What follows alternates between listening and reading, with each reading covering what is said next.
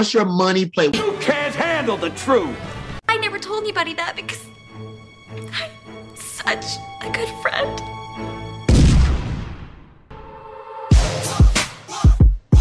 With that ATS vibe. I think that's beautiful right there. With that ATS vibe. Austin, Texas, baby. Longhorn Nation, we're back. All right, y'all. It is another episode of Fire the Cannon. We want to welcome you. I'm Megan. I'm Hannah. I'm Rocky. And I'm Rod BABERS. Let's fire the cannon. Welcome, everybody. We could not be more excited to have a card-carrying member of Texas DBU. The Detroit Lions could have changed their entire trajectory. You're gonna hurt me like that. Had they committed to our man. He is co-host of 104.9 The Horn, RBKD every afternoon. You listen to RBKD every afternoon. He is co-host of the longtime famous podcast. They've been doing it and setting the trail for the rest of us because they are the best of us, the flagship with Jeff Howe.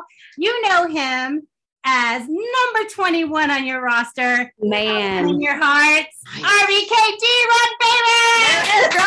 Yes, Thanks for the intro, Rocky. Okay. I got to talk about this. So I'm a little fangirling out right now because I paid attention closest to those early 2000s teams that you were a part of. Yeah, I was probably more dialed into those than I was like 2005 and beyond. It's because like it's my era. It was like when Matt Brown was really building this machine that he created. And so I have this distinct memory of okay, you in the 2002 Texas OU game, your interception right before half that you ran all the way back. And I remember like screaming at the top of my lungs, Rod BABERS!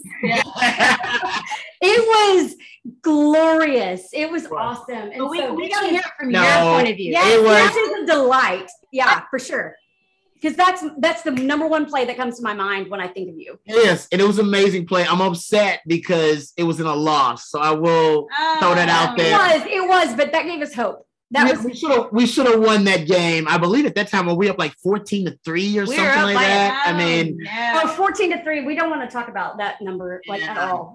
But no, it was a fantastic moment. That was probably, along with that interception return for a touchdown in the Big 12 title game against Colorado. The year before, I was there, by the way. That was another moment that, once again, in a lot. My biggest plays came in losses. Maybe you Unfortunately, should have played offense, right? You know what? You gave a stat the other day on the radio that I wasn't aware of, but then when I thought of it, I was like, oh my gosh, he's so right. You have more touchdowns versus Oklahoma than Roy Williams. Think about that, y'all. Yeah. It's not a diss to Roy. Not at all. I love Roy. I think he's the second greatest. No, he's my insides, but damn, that's kind of harsh. But let me chime in and say this to our opening point. I am a Detroit Lions fan. I'm sorry. Long suffering. No, listen. Suffering long. Nothing you can say. Nothing you can say. What actually hurt me was watching my idiot front desk of the Lions cut BABERS after 3 years. Because look, we all fucking know the Lions picked up a lot of Longhorns. Tons of them. And then let them go and then suffered greatly from it. So listen, I realize that I don't make front money like dollars, right? I'm the first person to admit What? that. It's crazy, What? right? I thought you were balling out of control. But I will straight up be the person that says, pay me like half of what you're paying all the other motherfuckers, and I'll show you how to be successful with just Texas fans and just Texas players in the NFL level. Yeah, for sure. I'm one of those NFL fans. Like, I don't have a particular team, as you two both know. And then I definitely closely focus on where the Texas guys are, right? Baltimore. So yeah, I'm watching Jacksonville lose miserably to Houston yesterday. Going, you cut Colin Johnson. Yeah. Well, look. Is Okay. it the Giants? Yeah, Colin got picked up quick. Giants But picked him up. He's a big I know, but just the fact that Urban Meyer himself cut Colin Johnson, it's just like let him because Urban Meyer prefers that speedy route runner. I don't give a flying F. He's still a Longhorn, and I root for the Horns in the NFL. I'm going to tell you why he wouldn't love a big body like Colin Johnson. Some style of coaches love that big body, Herman. But yeah. the speedy route runner, Sark, wouldn't have taken a Colin Johnson, and an Urban Meyer wouldn't have taken a Colin Johnson. So they're going to let Colin Johnson get an opportunity with a coach who does want that big body, and it just didn't happen to be Urban Meyer. Okay, what do you think? Megan, go. Ron said I'm I right. gotta say, she nailed it. Ding, I ding, ding, literally ding, was ding. thinking the same thing. She nailed it. Megan, I'm also going to throw this in, and this is something I complained about from the game at USC beyond. Colin Johnson's career at UT, I started complaining about this at the USC game, was he is an incredible receiver. No question. He's got the size to compare and match up with anybody. but it always kind of fell flat, right? His life. Who, Colin Johnson? Yeah, he's not the guy that's going to go down and hit a motherfucker. He's not the guy that's going to run a route. He's like post somebody up if it's not his ball. And to me, that's always been his problem. We saw that, like, he was a man amongst children against USC, no question. He was a man amongst children in college, but even then he'd run his routes, but he wouldn't hold up. You'd never see Colin Johnson crossing a field to take out a defender when it wasn't his ball. That's my biggest argument with him. And I think that's going to hurt him in the NFL. I think it has. He's going to be successful in the NFL, no question. But I think what keeps him from that elevated level there is that he's not the guy that's going to cross the field to take out somebody to protect another receiver that's getting the ball. I'll just say maybe Colin Johnson hasn't murdered enough people for Urban Meyer to have his back. Whoa. Colin Johnson is too good of a human for Wow. Urban Meyer to have his back. All But right. he might be a little bit too much Alvin Harper from the old school Cowboys. No, about Colin Johnson. I'll say this, though, about football-wise. I wonder if he plays special teams. To your point. Do you think he would? I don't think he's Well, going to be to the your- guy that's going to punch To somebody. your in the point, if face. you're drafted, what's he drafted in the 6th round? Yeah, 6. You play- got to play some you special better play teams. special teams. Right. So I wonder, if you're right about him not wanting to kind of get his hands dirty. And Look, we've all experienced that question that we've had with players from UT going on to the next level, no question. But let me go ahead and hone it back in and talk about this past weekend, y'all. Let's talk about this past weekend. It was painful. What happened? We have a lot to talk about. I think what happened is the burning question. Everybody picked Texas to win. Some of us had it closer than others. Rod, how did you see this game before it played out? And then what are your reactions after it? I know that's a deep question. So let's start off. I thought Texas should beat Arkansas. I had them winning by 10 points, I think, 34, So did I. 24, 34, 23, somewhere around there. I just running back 2 touchdowns. I thought Texas would win. I mean, I still am not sure if Louisiana's a good team now. Now I got to pay more attention Right. to that to see Right. if they were indeed worthy of being ranked where they were. Right. But I'll say this, going to that game, even if you do get beat by Arkansas, there's no shame in that. Trust me, I've been beat by teams that we were better than when I played. Colorado. Exactly, right? There are a list of them. You can kind of go through Yeah. it. Cliff Kingsbury's Texas Tech team, it goes on and on. Oh, God. I was there, too. Oh. But I started thinking, like, putting myself in these guys' shoes, how often did I get embarrassed and blown out? And I try to do that because that would give me a better, more moderate, rational view of what these guys are going through. And I always harken back to Texas OU 2000, Sure. Yeah. right? Fuck. So I hate to bring that up. But Ah, we weren't blown out a lot. So that was kind of my one experience being blown yeah, out. let's talk about it though. And of course, that was in the Texas OU game. Yes, man. If you don't Which get is even blown out, worse. you definitely don't get blown out in the Texas OU game. I'm looking at Rocky's face; it's just like despondent. I You haven't bring been to it the up. game since. But yeah, no, it was, and I'm just thinking about that game, and we were ill prepared. We weren't prepared for the moment, and we weren't ready for the moment.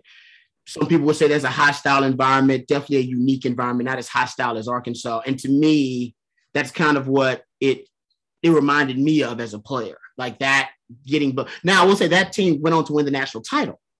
So that Oklahoma That's true. really good team, Really good team. Really good team. trying to be a really good And you team. shouldn't upset them.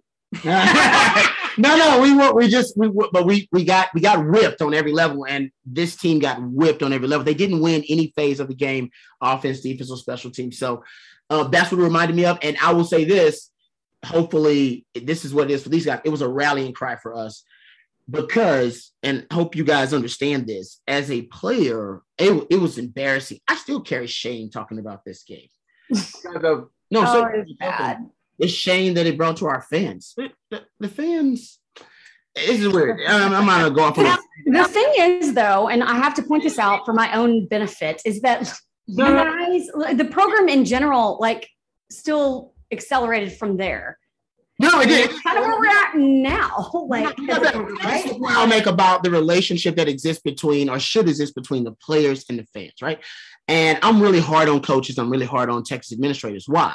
Because they're caretakers and they're paid for their loyalty.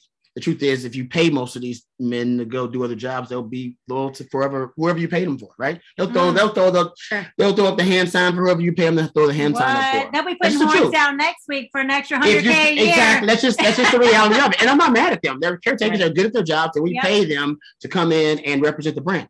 But fans and student athletes choose to support the brand. Right. They made a choice, a conscious choice. They're not paid for their loyalty. They don't get perks for it. You guys are going through emotional distress now because of this damn team, right? We got that PTSD. Right? We were all awake at Sunday at 4 a.m. I didn't realize this until after I got done playing, and I realized later that fans suffer so much physically.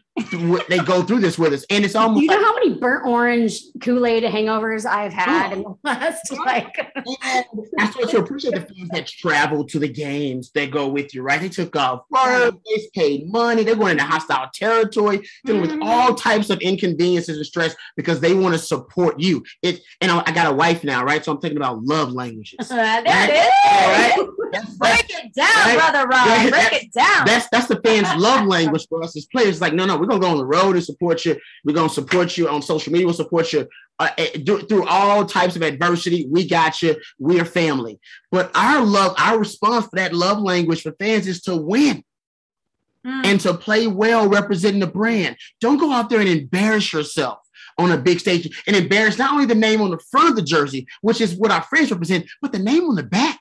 That's my family name. Yeah, for real. Like I said, to me, so it's a love language thing for me, right? So for the players, do they understand the love language that the fans are showing them when they go to Arkansas and when they decide, no, I'm gonna get in a Twitter beef tonight with some damn Aggie fan who's an a-hole because he said something about my Longhorns and I'm going at him. I'm gonna go for 2 hours tonight because I'm representing these are my boys, these are my Longhorns, these are my fam. That love language I appreciate now more now that I'm done with it, and I want those young people to reciprocate that, and that's why it's about winning. And the only love language that fans understand is winning. That's it. Yep. Preach your brother Rod. Preach your brother Rod. That's the love language, and my love language as a player is, man, these fans support me no matter what I do. I still get the love. I ain't played football for the Longhorns in 20 years, and I can go somewhere and go, Rod B, man, dude, I'm telling you, the Longhorn family is so powerful, and they're so kind, right? And they will let you in their homes and hang out like I am now, right? And I appreciate that, and I want the young men who made that conscious choice, because the fans. That's why the fans and the players are connected, because we made a choice. We're not paid for our loyalty like these other people. And I love CDC. I love them. I love Mac Brown. I love all those guys. But what I realized when I was kicked out of the family for a while. Right, you back now, though. I know, but when keeping it real goes wrong, and it went wrong for me. Sure. But what I realized is the fans didn't disown me. The program did for a while. Coaches may not have wanted me around. Sure. But the fans, they that's why I said I will always keep it real for the fans, because they kept it real with me. When the coaches and the program didn't want me around, the fans wanted me around. Sure. They invited me to tailgate. They love you. So that, to me, that's what I said. That's my love language. Understand the love language, young men. Just win. I think that's important. I think that's one of the things that it's easy to forget, right? Yes, we can be, look, fan is short for fanatical, right? Yeah. And that none of that is based in reality. None of that is based in logic. None of that is based in being honest about your own team. What it is based on is emotion. Right. And I think that it's really important. And I think that's what makes college football special. It is. Right? It is. You've got this crazy emotion. You've Yeah. got this crazy connection. Yep. I've been connected with this college my whole life. Your life. I went to this college. Look, I'll never be a player. I'll never be part of an organization of an NFL team. I'm not in that position as a person. But you know what? I went to the University of Texas. I grew up with it in my life. I know that, like, because I went to that school, I can call myself a Texas Longhorn. And look, I'm not saying every single person has to go to the university that they cheer for, but you have these deeper connections, right? Yep. You have these emotional, lifelong relationships. Yep. I'll say that it's a Oh, no relationship. question. Yeah, no doubt. And you say, oh shit, I am a Texas Longhorn. It'll be on my tombstone. Exactly. They'll talk about it in my eulogy when I'm dead. Right. That's going to be on my, exactly. People identify me as a person with my university. And that's a deep seated connection. That's something that you don't see in a lot of other aspects, right? So I agree with you wholeheartedly. Fans, right, wrong, or indifferent, are connected to their college school with this crazy passion and this crazy intensity. And I do not think college fans are fair to the players all the time. No question. No doubt. But I do think there is this love. They love them more than they will in the NFL. They Man, love there's them a more. love there. There's a love, man. There's a Deep. question. There's It's a question. Look, I'm being super unprofessional right now. Y'all are getting a little peek behind the curtain. I took down some notes while I was watching. I was at Arkansas, saw the Yes, game. Oh, Megan, man. let's stop Let's there, do Megan. this, yeah. Let's break it down. Megan, you were in Fayetteville, Arkansas, Yep. in the stadium. Yep. Tell us, Megan, what was the environment like? What was it like rolling up into Fayetteville, the stadium in Burnt Orange? Okay, let me say this. I had very low expectations. Oh, that's perfect. Every but every encounter I've ever had with an Arkansas fan, whether it be in Texas or whether it be at a bowl game, was negative. I've had precisely zero positive interactions as a fan with Arkansas fans, right? But yeah, I had very low expectations. And I will say this, I've got to give credit where it is due. I went to Fayetteville. The scenery is gorgeous. It's the Ozarks. It is a beautiful campus. And I will tell you, I had some pretty good fan experiences. Nice. Now, some of that, to be fair, was because I had my dogs with me. And I'm not stupid. I'm in marketing. I'm like, dress up some dogs.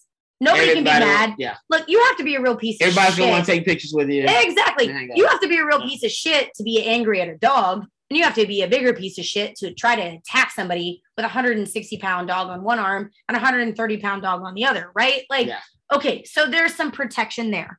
So I'm going to say my, scale of judging this Smart move. perhaps might have been a little skewed. Yeah. No question. But generally speaking, I had a good experience. Now, did I get my fair share of unprovoked fuck Texas, horns down in your face? Absolutely. That happened all the time. But I'd be lying to you if I said Arkansas was the only place I've ever experienced that. That happens in Baylor. That happens at TCU. That happens anywhere that's not Austin, Texas. No question. So there's that, right? Generally speaking, fan experiences decent until we lost.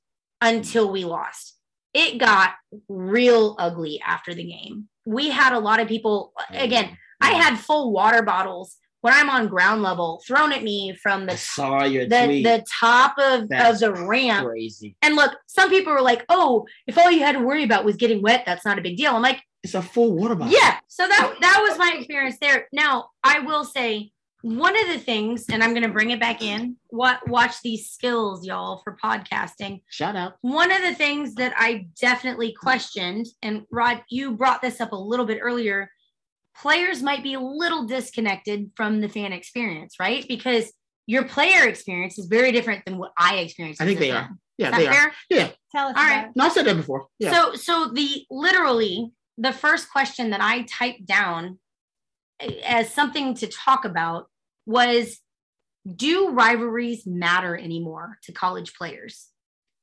I'm going to ask you that point blank. Just point blank. You're connected. Yeah. Hell yeah, they do.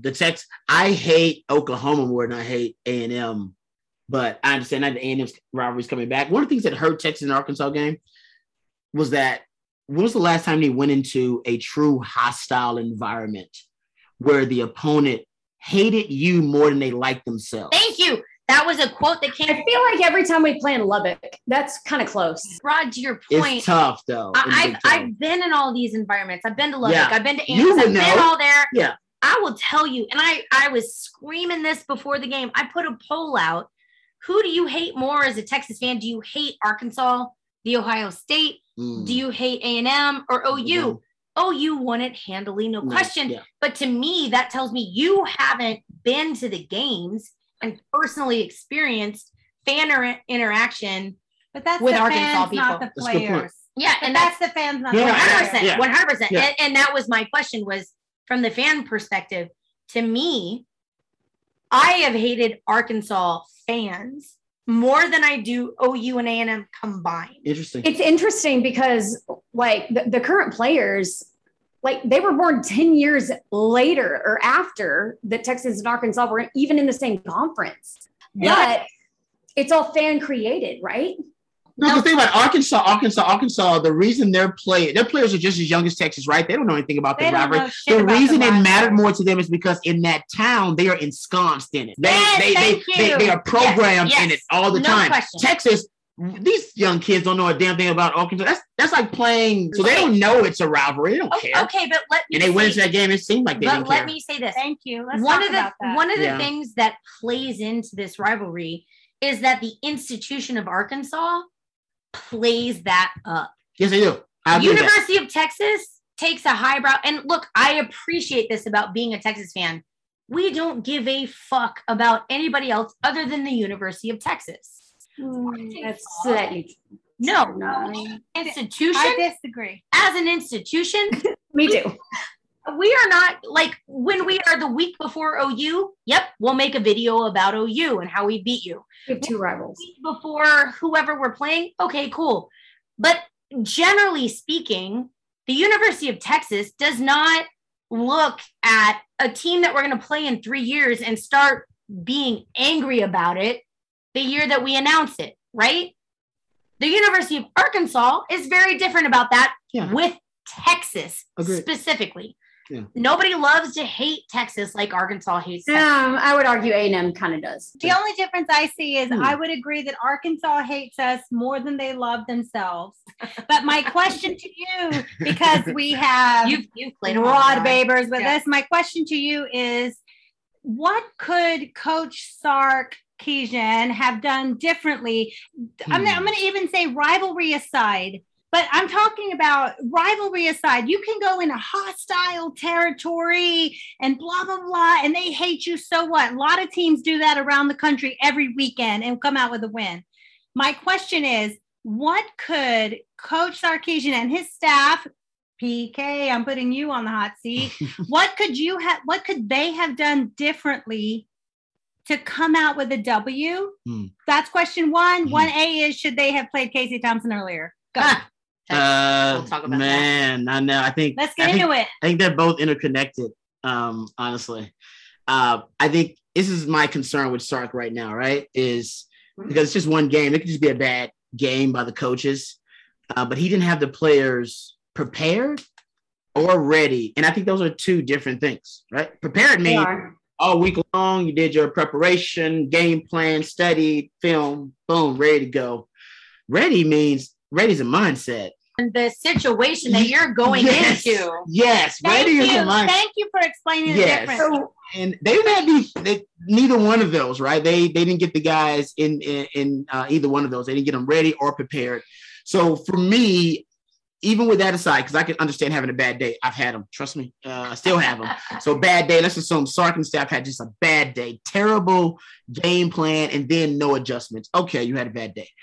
What I was most disappointed of with Sark in that game was he did not have a feel for the game. Right? Agreed. Like the adjustments were too little and definitely way too late. Right, he did. If you ever think about this, guys, we played Oklahoma and Lincoln Riley. He yanked Spencer Rattler. Spencer Rattler in the middle of the Texas OU game. Just enough to coach him up. You're damn right. Okay. They put him back in there. Rod, come on now. That is the exact thing that I've been That's a feel for the game. Listen. Oh, okay. And man's got to feel for the game. I know a lot of y'all were watching the game on TV and you saw what the TV showed you. Let me be here. I'm going to say some shit that y'all are going to argue with. Rod, we're probably going to fight in person about this. Yeah. Arkansas stuck us up in the nosebleed corner. No doubt. No Just question. like we do. Yeah, that's why you and Quan, y'all were like, ooh, I can kind of see the field like a little bit. I had a beautiful view of the field. All That's 22. That's that coach's view. That's the wonderful I love thing. that view. That's Straight a great up. view. You can see the game. Thank you, Rod. Yeah. Exactly. I am. That's where my season tickets are. So what I'm seeing from the first snap, y'all, the first snap, Card had happy feet from the first snap. And look, I'm going to say something. Is that an environment thing? Was that just because the environment was so It crazy? was all of it. It was all of it. Okay, he's also a redshirt freshman. We knew at some point during the season he was going to get in a situation in a game where the game was too big for him. But And it happened the second game. okay, It but happened in Fayetteville. Okay, that's okay. let me say this. If it was going to happen, I'm happy it happened early. Out of context. Agree. Yeah. My disappointment is, listen, I'm a nobody watching from high ass seats. I'm somebody that You were hungry. Fancy boots. understands. I understand football, but I'm not a coach. And even my ass could see by 8 minutes into the second quarter, Card was not the answer. Mm. And I'm going to say this. Look, this is what's going to piss a bunch of people off, but I will stand by this all day, every day. And then I've got your follow up, like I said O-line- earlier. Our O-line was not the problem in this game. Oh, Look, wow. Yep. Ooh, We're going to fight about this, but Yeah. what I'm going to say, They were part of the problem. no. Let me say this. Did they play perfectly? Absolutely not. no. No, they did not. Our left side is hurting. Okafor, look, I love the dude as a dude, but he ain't. Oh my God. He's I think Major ass. should be in. Oh, Major's a good player. Major should be in. I think, honestly, I like Jane Majors as a center, though. I think- don't know. Whatever. It can't get worse, right? I think Connor should have an opportunity. What I saw, and I'm going to say this because I know it didn't show on TV, but I'm going to say this bluntly. I saw more plays where and schematics weren't the problem either. Look, a lot of people are going after Sark and saying he wasn't prepared for this game. I disagree with that. Mm. He had the schematics. He had the play calls that were there. What I saw in person was there were there was at least one, normally two wide receivers that were wide the fuck open on almost every play, and Hudson Card wasn't seeing the field. He got happy feet. He was flushing out of the pocket sooner than he needed to be. Listen, our O-line was not perfection. I would not give them an A+ rating, but they had a solid enough hold to give Card the time to make a play. And the thing that I was seeing is we either had wide open receivers that he wasn't seeing, or he had no fewer than 10 yards without anybody around him to run and make a play. I don't even care if it's a first down. You can cut out 8 yards by the time somebody closes on you. He had those opportunities more often than he did not, and he was not seeing that opportunity, and he wasn't taking that opportunity. So there's where I have the biggest issue. And look, by midway, 8 minutes into the second quarter, I was screaming for Casey Thompson. And it wasn't based on, previous play, blah, blah, blah. I think Card has a higher ceiling than Thompson, no question. But what I was seeing in this game, this moment was more than Hudson Card was prepared and ready for. He wasn't ready for that atmosphere. He wasn't ready for that pressure. And all our coaches are doing is giving the ball to Bijan and running him up the middle. And Jesus fucking Christ, they're ready for that. We didn't prove that our quarterback could beat them either running or throwing to give our guys up the middle a break. There was no question. So by 8 minutes into the second quarter, to me, I'm saying, put Casey in. Put Casey in because at the very least, with a not perfect O-line, he's going to give you options. Casey proved it in the Alamo Bowl. He's proved it every time. Thompson stays ready. And we lost that ability. I think had we put Thompson in the second quarter, halfway through, we would have had some more opportunities. And look, Rod, I'd love to talk to you about mentality, about being in the game. Are you decimating your freshman quarterback's confidence? Perhaps. But look, you bench Spencer Rattler halfway through a major rivalry game and dude responds. That's a great question. You know, CB, our homeboy CB, he listens to all the episodes, message and asked, you were part of the I can't wait for this controversy. Yeah. And he specifically wanted to know, because he asked you, because he's your homeboy, he asked, you were familiar with that controversy. How would you compare that controversy now to the Card and Thompson had a legit battle. After a tight battle, he felt that he had a better chance to win the next 12 games with Card, and 1.5 games in, and he's going to KC. CB wants to know, how do you compare the two battles, QB battles, and how do you feel that affects the locker room? I always say the quarterback competition, the reason you want to avoid it is because it ends up being an election in the locker room. Yeah. Can't help it, right? Everybody's going to pick a side. And the players, just like the fans, they have their opinions on who needs to play quarterback. Can't avoid that. And I guarantee you right now, it's probably more polarizing than ever. So we had some guys that thought Major was a quarterback that would give us a better opportunity to win. Some guys thought Sims would give us a better opportunity to win. To me, sorry, Sims. Rod, you should know, like, I'm a Chris Sims fan, big time. I defended him always. No. Me too. Trust me, I'm a big. Always. Who do you think should have been the quarterback? Because it's way late, doesn't matter anymore. At the time, yes. Who were you? Your team? The thing is, though, is okay because that was a different controversy because Major had already started there. Who did you have a harder time defending? I would rather, at the time, I would rather have had Sims start. The reason was because Sims had a higher ceiling, and we had just gotten 3 5-star wide receivers in. The only reason you get those 5 stars because they want to play with Sims. They didn't want to play with Major. It's not why they came. They didn't come to Texas to play with Major Upright. They came because they wanted. No, you're right. You don't get 3 5-star receivers. Oh, you don't get a Vince Young without a Chris Sims on your roster. You don't get a Seth Benson without a Chris. You do not. But that's just the truth. No, he was the number 1 player. He's what Arch Manning is right now, essentially. Like he was the Young was the highest rated recruit ever. I'm not saying that that was Max. That Max should have in the end redshirted Chris Sims in retrospect. Probably should have. But at the time, we were looking. This is the thing that Sark's dealing with right now, right? And I always say this about picking the quarterback. Choosing a quarterback is like choosing a significant other. The person you marry is not the hottest person you ever dated. They're the most compatible with you. There is a argument to be made that Major would have been more compatible with Texas at the time. So everything that I've seen, every play that I've watched Casey Thompson make, that boy stays ready. He does. And I feel that the team has a different sense of motivation when they're playing behind Casey Thompson versus Card. Card's a freshman, right? Like that's hard to get that leadership from him. Mm-hmm.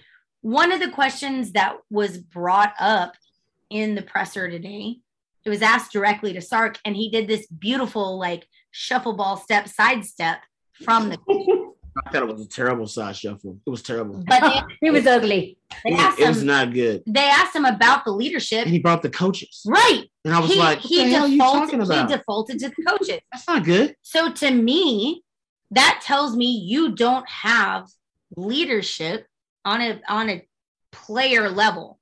For me, what I'm looking at is saying, well, what, and look, I'm not in the locker room. I trust Sark. I trust the coaching, but just from the eyeball test, the team plays differently for Casey than they do for Hudson right now. Agree.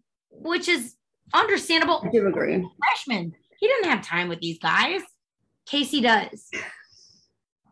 At what point do you say, all right, maybe Casey isn't the most beautiful ballerina at the party. He doesn't have the throw. He doesn't have the perfect technique, but the players are getting behind him, right? Like, I look, I trust Sark. I trust the coaches. The thing that I bring up and say that makes me go, okay, guys, what the fuck is you had the film of Casey playing for the Alamo Bowl.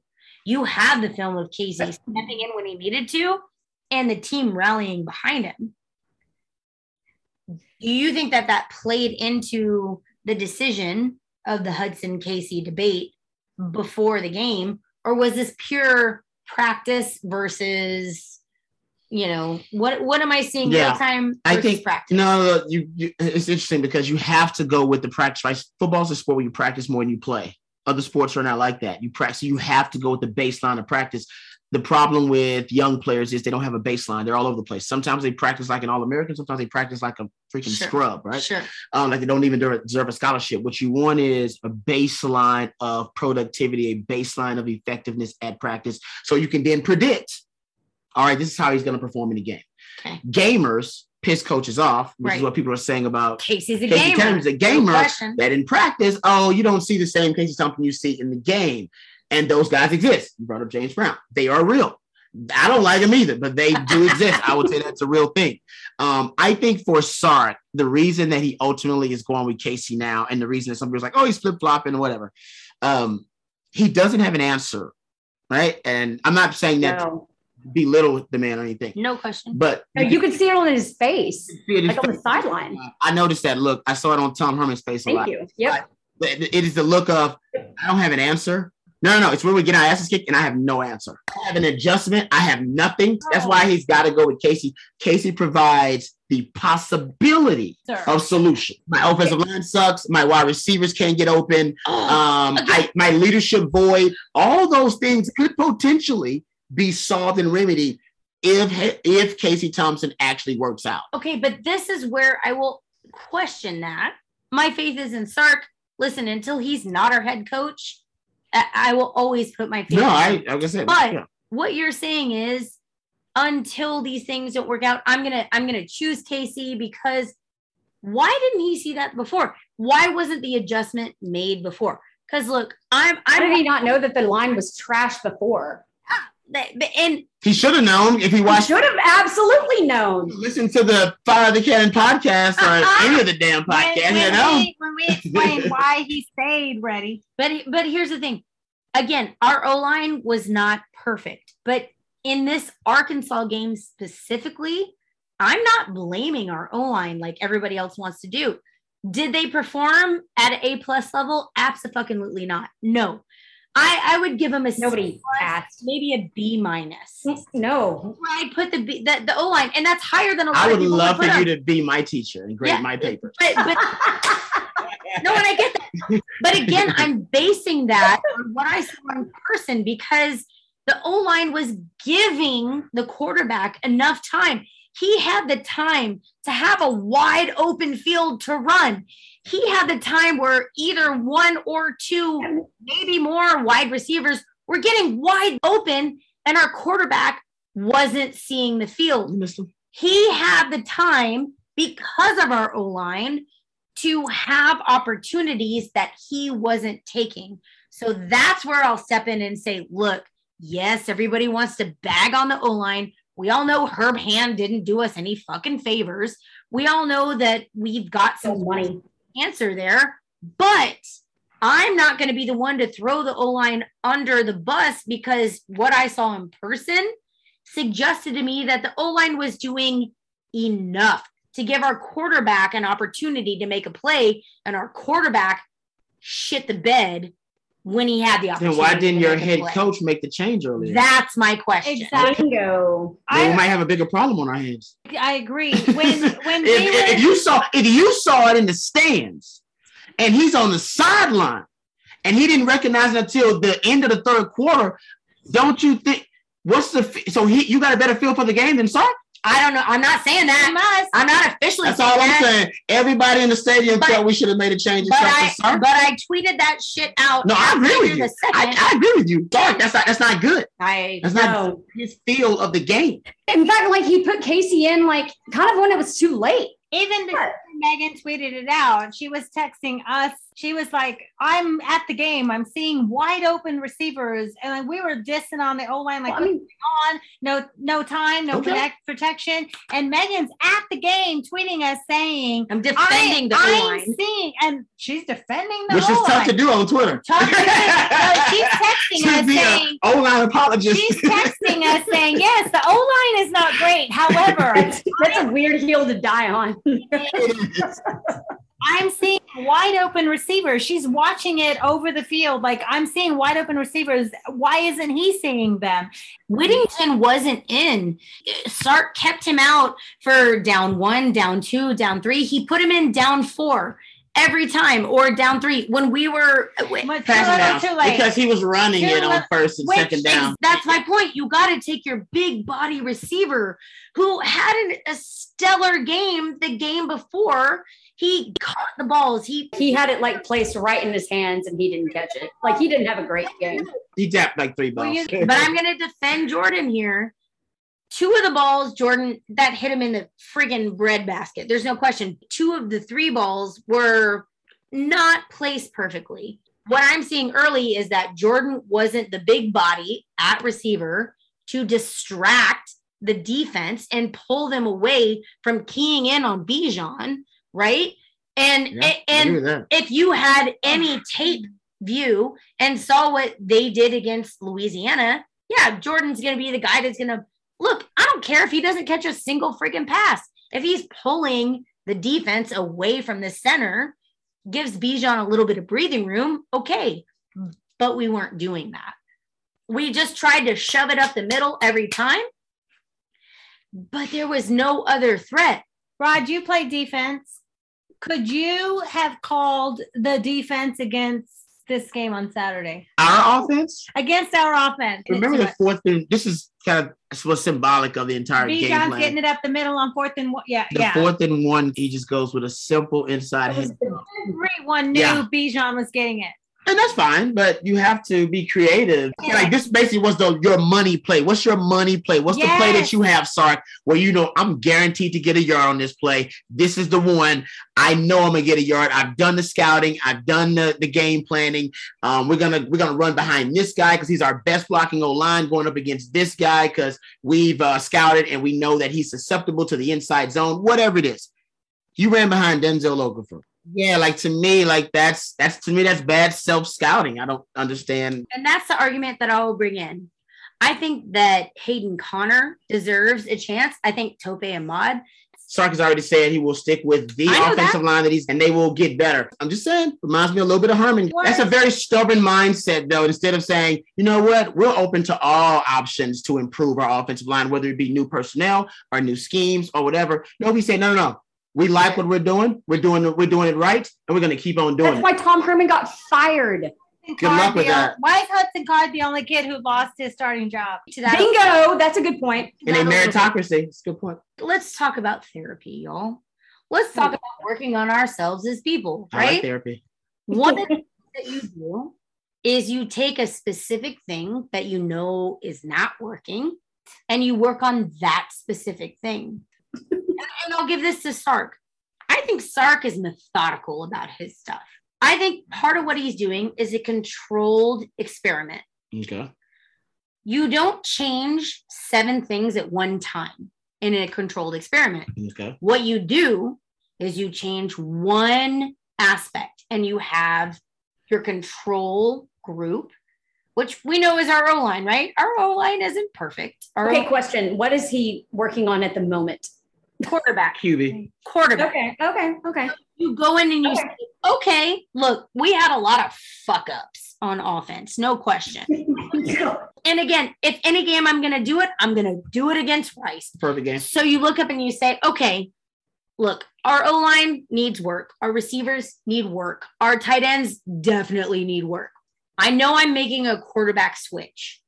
So I'm not going to change anything else because what I want to learn about my team is how does my exact same control environment react to a different stimulus? And that's a different quarterback, right? So that's what I want to see. Let's see. Look, we've all said this O-line isn't perfect, but I think Casey Thompson is the guy that can make plays behind what this O-line can provide. Yeah. No, I like that. So we're going to test one thing at a time. I like that theory. No, I think it's my thought. I could be wrong. No, it's a good theory. The only challenge I have to your theory is that, yes, they're changing the one thing. However, they're also changing home field advantage, hostile environment, noise, like all the things that helped them be a mess last weekend. We're not having any of those factors this weekend. And you're taking down the level of competition. Okay, but you're controlling what you They can play well. before you get into conference. Call them trash. I agree with that part. However, I yeah, think units are trash. changing one variable. I think they're changing 40 variables and a quarterback. I disagree. Playing Arkansas on the road is a million times different than playing Rice at home. I don't think Sark was That's very prepared true. for how much Arkansas hates Texas. Absolutely, which elevates We all the agree with difference that. even more. Yeah. And we talked about this last week. Sark was familiar with the Arkansas environment. But not as a Texas coach. He was not familiar with the old, gutty, dirty Texas hate. Agree. No, it is. This is like, no, they would slash tires type hatred. Like they did genuinely have a vitriolic angst for Texas. No. And I agree with a comment that apparently was made on TV. I want to credit the announcer, but I wasn't watching it. But I heard that it was said that Arkansas hates Texas more than they love themselves. And I would agree with that wholeheartedly. That was my experience. I agree with that. That's what I I saw. feel like a lot of people do. I do want to bring up defense a little bit, especially since we have Sir Rod Babers himself Please. on the podcast today. So, Mr. DBU, Pete Kwiatkowski, I know you're a fan of him. I do. I love. He's fantastic. He did not scheme well this game. No. My question is, yeah, he seemed like the perfect answer when we all thought we were staying in the Big 12. How does that change now that we're going to the SEC? And we got a bit of a taste of it 2 days ago, unfortunately. Yeah, that's 7.1 yards per carry allowed by Texas versus Arkansas. For PK, it would have been the second highest yards per carry allowed since he's become a defensive coordinator at the FBS level, going back to his days at Boise State in 2010. So it was arguably one of his worst games, and he's never had a game as a defensive coordinator at the FBS level. He's allowed at least 40 points, at least 330 rushing yards, and at least 470 total yards. That's what he saw. He had a really bad game. And what I was concerned with PK, I was told, and everybody I trust, they said PK is a great, fundamental teacher of the game, that he will teach the guys how to, tackle really well, how to use leverage, all of these kind of fundamental things that make a defense really, really effective. And yet they missed, I think, close to 20 tackles versus Arkansas. I mean, I had them over 20 tackles. How does the University of Texas not know how to tackle well? Like how do you miss that? Well, isn't it an issue that's existed for a long time, right? Like way too long. 8 or 9 years now? Yeah. Oh yeah. That's Just we don't tackle well in space. It's just No, but that's something that I asked. We had some great one-on-one open space tackles. We had several of those. But as a whole, He had a good game. as a whole, what I was seeing from up high was we're tackling up high. Yeah, they run through home tackles. Yeah. Look, motherfuckers, y'all aren't Quentin Jammer. Yeah. You aren't bringing the boom. You're not DJ. pop them They're not clotheslining dudes. right. Yeah. You need to bring some proper Get your pad level low. Thank you. Bring your hips with Low, you. down low, low center of gravity, square up, hit them solid. Low pad level wins. Okay. We didn't see Hey, the that. one thing you and I, Rod, have in common is we both tackled a lot, because I played Rugby. Rugby. Rugby. Yeah, no, that's so you know. I was an open So field you know. tackler, so I know foot placement, shoulder placement, hip Exactly. placement.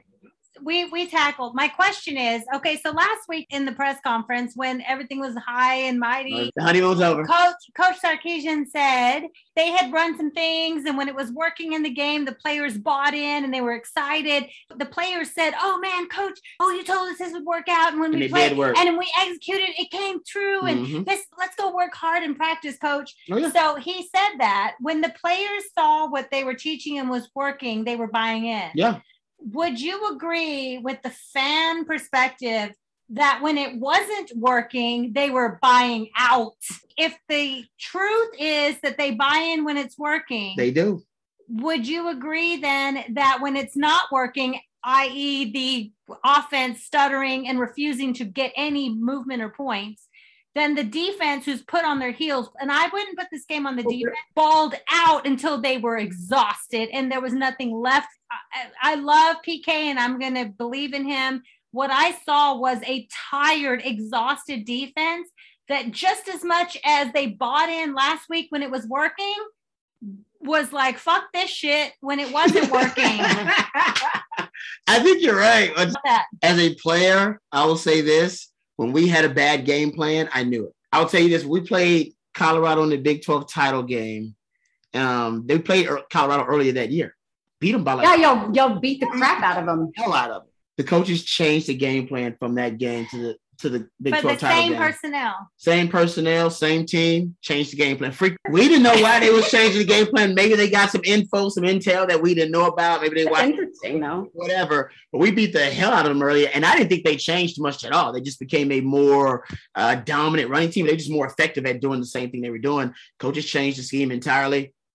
And that's not the reason. We had a lot of, those crazy things happened in that game. Sims threw like 2 picks and fumbled. And He had 4 turnovers in one half. I remember it very vividly. Fedby and Mike Williams ran into each other on one of his picks. Right. While the guys were and knocked each other out of the game. Like 2 first-round picks. And It was just a terrible game. 2 top 5 picks. Yeah, exactly. So my point is that it coaches do that sometimes. Sometimes they just football is a simple game complicated by simple men. Don't ever forget that. Coaches be like that sometimes. Coaches be like that.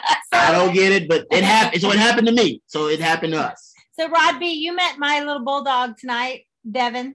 Devin. Like most bulldogs can't swim. We have a net on our pool because the dog can't swim. One time I was walking around the pool and she just stepped into the pool and went straight to the bottom. And she didn't even try. She just bloop. She didn't even try. So I'm looking at her, I'm like, Devin, Fight. fight for your life. She's just sinking to the bottom. A moment to give her an opportunity to at least attempt to care about anything. And my beautiful bulldog didn't even doggy paddle. She like just sat up. This is how it is. didn't attempt to swim or move or what you would think She a dog. accepted her doggy fate. Millions of Bottom of the years pool. of dog in innate ability. Instinct, she just like- she had none. Tanks. Right? And she's like, oh, this is how I die. This is And it. so I pull her out of the pool and I'm like, dude, little doggy, why did you even try to fight? Where are we as a Texas program? Oh, I'm putting that question on you. Where are we? Should we just throw ourselves in the pool or should we dog? Should we go full Devin? No. Texas fight. So we fight. No, the thing is this. When Sark was hired, all right, the assumption was that Sark, was he 46 and 35 or something like that at Washington and USC. and that he was gonna go through this metamorphosis as a coach, and we were gonna get this great value. So my point is that he and Texas are kind of going through this transmogrification together, right? And there's a redemption story that now they have kind of linked together in this redemption story, and that is the hope is that when Sark now ascends to become a great coach, elite coach, we're hoping, because he hasn't been that. We're hoping he's going to get there as a head coach. He's had great success as an assistant coach. Well, Bill O'Brien looks great too, but it's Bama talent. Yeah, right. Bill O'Brien was called an imbecile. I'm a Texans fan, and now he's called a genius. And it took like 2 months for that to happen. Okay, one thing that I will ask from all Texas fans and all Texas pundits, can we just strike the word genius from our lexicon? Yeah. Offensive genius, Yeah. Steve Sarkisian. QB whisperer. Can we have that? QB Like, I don't want that. I They just can have want that to. one. I want to strike it all. And just get to work. Let's just get to work and have some Get to work. goddamn coaching Yeah, get back to work. and some good goddamn I agree. playmaking. Like, We believe our own hype too often here at Texas fans. Coaches do too. I mean, We do. We believe the hype. We fell hook, line, and sinker for the hype train for Sark and his staff, and all gas and no brakes. And I got we just skidded to a halt.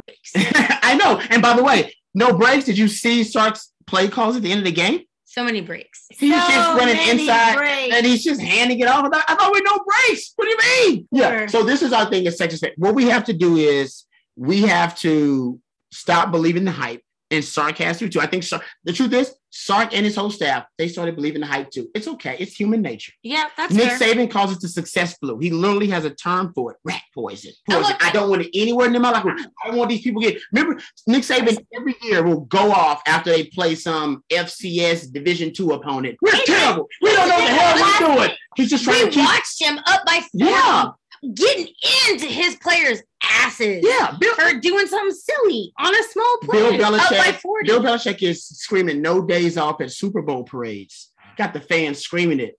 These types of people, all right? These are the types of people that you want in charge of your program. If Sark is going to be on that level with those types of people, what Nick Saban's talking about, right?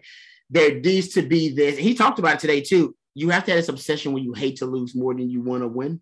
And Matt Brown even talked about that's why he I was about to bring him up. Yeah. Matt Brown told Let me, me say he this. said, guys, I had no more joy with the wins because I didn't find joy in them anymore. He said, I got to the point where the losing was really painful, but the winning wasn't as joyous. So can I say And he this? left. Can I say because of this? that. Quan Cosby, our dude, like he's a friend of the podcast. We He's love been on before. Quan.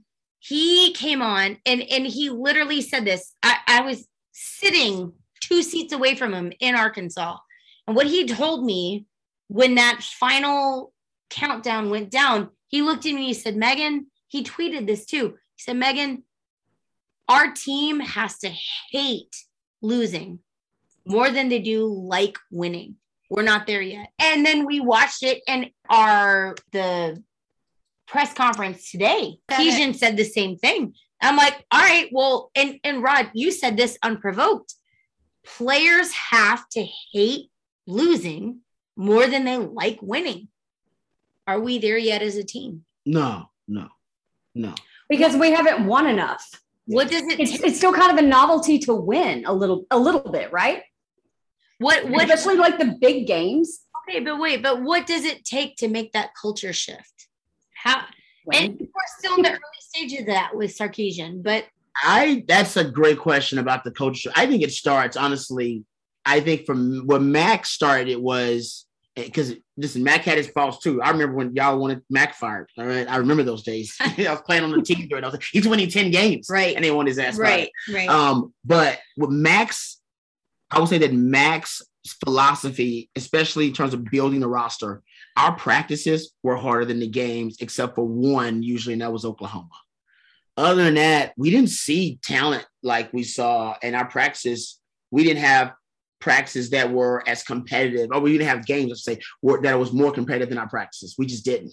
because I was going up against Roy Williams and BJ Johnson and That's a good point. Sloan Thomas every day in practice. Like That's I was a good point. And Tony Jeffries, man, God, my man teacher. dang. Yeah, man, but think about those guys. They were going up against me and Quentin Jammer and Cedric Right. Griffin and They're Huff the best Daddy. of the best. You would go. It was first round picks against first picks. That's what Bama does. Iron Right. sharpening But iron. that's what Bama's got. Bama's like, Yep. no, I'm not worried about the game. The games are so fun because practice is hard as hell. You get there. Okay. Clemson's there, Ohio State, there's some programs that are there. That's where you start. You start there where the competition level is so high that nobody likes to lose, even at practice, and you're going up against the best every day. That's the best place to Do start. you think Texas can get there in the next 3 years? Yeah. Yeah. What's it going to take for that? If Sark's the right man. All right. That's fair. Yeah, if Sark can, I mean, if Sark's the right man, he hired the right staff. Our buddy Earwax Poetic, he listens to the podcast every week at Doc Samson 829. He wanted to ask you this. So UT's had a lot of coaches since Mac that haven't had a lot of success. Your opinion, Rod, is it a culture thing that they're recruiting stars and not ballers, players, dogs? In your opinion, what are you seeing that's missing? Yeah, that's people would ask that question a lot. I mean, they got talent, right? But do they have the guy? Does it mean enough to the players? Talent versus guts. Where are we at? Like, in that doesn't mean, debate? it doesn't matter to the players. Like, are you recruiting the types of players who are, of course, they're really good athletes. Of course, they're fantastic, some of the best players in the state. But when they get to Texas, do they think that they have made it, right? Was this the goal for them the whole time? Was to get to Texas and be celebrated at Texas? Right. Or was the goal to, my goal was always to play in the NFL, to play for championships, and to play with other great players. I think, even though I'm an old ass man now, I think 17, 18-year-olds still have the Then same. we're old. They want to make it to the league. They want to play for championships, and they want to play with other great players. That's it. Okay. And I think Texas, they have great players. They got to get to the point where if you want to go to Texas for the right reasons. Right now, I ain't gonna lie, I think a lot of guys come to Texas for reasons other than going to the league, winning championships. What are those reasons? Let's be honest, man. Texas is a fun place to. It's Austin. Austin is the great, arguably, other than USC, when there is no better college in the country than Austin. Not hard. Even USC ain't as good as Austin because USC is in Hollywood. Right. Hollywood worries about Hollywood. They don't give a damn about you as a Right. football player walking around. Yeah, starting quarterback at Texas and Austin, you're it. Right. You're in the same conversation You're with not competing McConaughey with and everybody else. Like, you're it. Yep. And I think some guys, they go to Texas. Just me, I think this was the goal. I just want to be at Texas. It's like, well, that's the starting point. Is that detrimental to the? Oh yeah, because Bama don't get them kind of guys. Every guy at Bama that goes to Bama for one reason. To work. Nick Saban. And I want to go to the To league. work. I want to win championships. That's it. I'm going with Nick Saban to do that. Even the 5 stars that choose Texas over Bama, I often question them. I'm not gonna lie. So Texas has the brand. If you want to win championships and you want to go to the NFL and you're the best player in the country at your position, why would you come to Texas? Playing time. So Texas has the brand. The negative Sure. recruiting Texas got to deal with. Sure. If I'm a coach for another team, I'm saying, why do you want to go play for Texas? Texas is a brand, especially in today's world. Texas is a brand will elevate that individual player. We are moving away from the Win us championships. So. Yeah, we're moving away from the brand as a whole, and we're moving into this world with NIL that you're at a university that will divert and expend resources on promoting you as an individual and as a person and as a player, right? And I think that's something that can set Texas apart in this crazy new world that we're in. No question. Now, look, I believe that this staff with PK and Flood and Sark, and I think that this staff can take it to a level where, holy shit, we're developing players. And let's be super clear. Texas has not done that in a while. Sure. We've known for a long time. It's been the NFL secret, open secret for a long time, that you can steal Texas players for zero fucking money, get a great player that you will coach up, right? For no money. Oh, yeah. Mhm. But I think that Sark can change that. I think he can build that. I I think hope so. Texas should and will build on and say that, hey, we are again the school that will build players and will take you from your 3-4 star and build you into a first draft pick. But I think Sark has to be more honest with himself about what the situation is. We have the name, we have the marketing, but ultimately, unless you, Sark, as a coach, puts it out there and actually produces players that are stepping up and filling these roles that we expect as fans, that we expect as people that support the University of Texas, until you fill those roles, you're not going to get the recruits that are going to come to say like, oh, you're going to build me as a player. Yeah. We have to prove we have to build him as a player. I agree. I think, and my concern, and I think NIL, I think you're totally right. Texas can be a force of nature with NIL because of the brand. We got so much money. Tons of money, right? And I think and Texas they can dominate there. The concern is with Texas, what it has always been, distractions. And right, we've talked about distractions here at Texas for a while. Like, oh man, maybe the kids are distracted. We've talked about them, basically being kind of spoiled. Right. That these do you feel that? Do you feel Texas entitlement? Right. We've had these terms have been thrown around. Look, fans have entitlement. I'll say that straight up. I know. My point is, do you think the entitlement issues? Do we think the issues with the culture, maybe the toxicity with the program are going to get worse or better with NIL? You think the players will be more distracted with NIL? Straight up initially worse, but then I think better if you have the appropriate coach. Listen. So they're going to spend more time watching film with NIL? Straight up. Or are they going to spend nice. NIL I think that's where it goes back to the coach. If you have a Nick Saban, that's like, listen, I don't care what you're worth, and you're going to hear my wrath, and you're going to hear my anger, and you're going to hear my take on things. That's Nick Saban. That's one thing. But that's where GOAT of coaches. But that's my point. That's where I say that like coaches like Sark can go, listen, you're at a place like Texas. We're going to get you some NIL deals. I know my point is like get nowhere else. Distracting from the winning. We're having a tough time winning right now without NIL. Our players have been called soft. They are soft. Entitled. So this NIL, not you're gonna become the mega NIL school, right? Are you gonna bring in the right types of players who want to be at Texas for the right reason? Are you gonna bring in guys who just want to profit? That would be my question. It's about your coaches and how they manage that expectation. Agreed. So I think that Sark has the opportunity to say, we're going to bring you a lot of NIL opportunities, but if you don't put the product on the field and you don't live up to the expectations, and here is my bottom line, and this is what I want from you, you can't live up to that, then you're not Texas material. I agree. It could be a distraction. My only argument to not that. Not against it, by the way. No, I'm all about the players making money off the work they're putting in. My only disagreement with that it's a distraction to the whole team is that really it's only one or two players that are affected by massive money, just right? Your best players. Right. Right. And the one thing, no, but I'm saying like, I was listening this week, on 104.9 The Horn, Trey Elling had Super Bowl quarterback Troy Aikman talking, and he's, you have this local kid, and he's talking about Ewers who left high school early. Yeah. Like, and he went to go sign literally $1 million money. He's like 4 deals. Good for him. Ball out. Go. I have no problem with anybody ever making their own money. My only concern with that is don't take the one case and say, and this is what Troy Aikman did on this interview. It's changing high school football. No, one kid. Yeah, I agree. One kid. There's still thousands of high school players who are literally grinding every day with their high school coaches. That's still going to happen, and that's beautiful about high school football.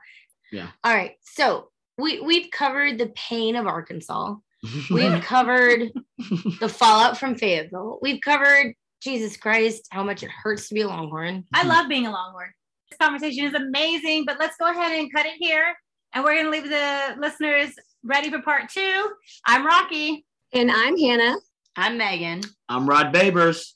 And we'll be back with a little bit more Fire the Cannon.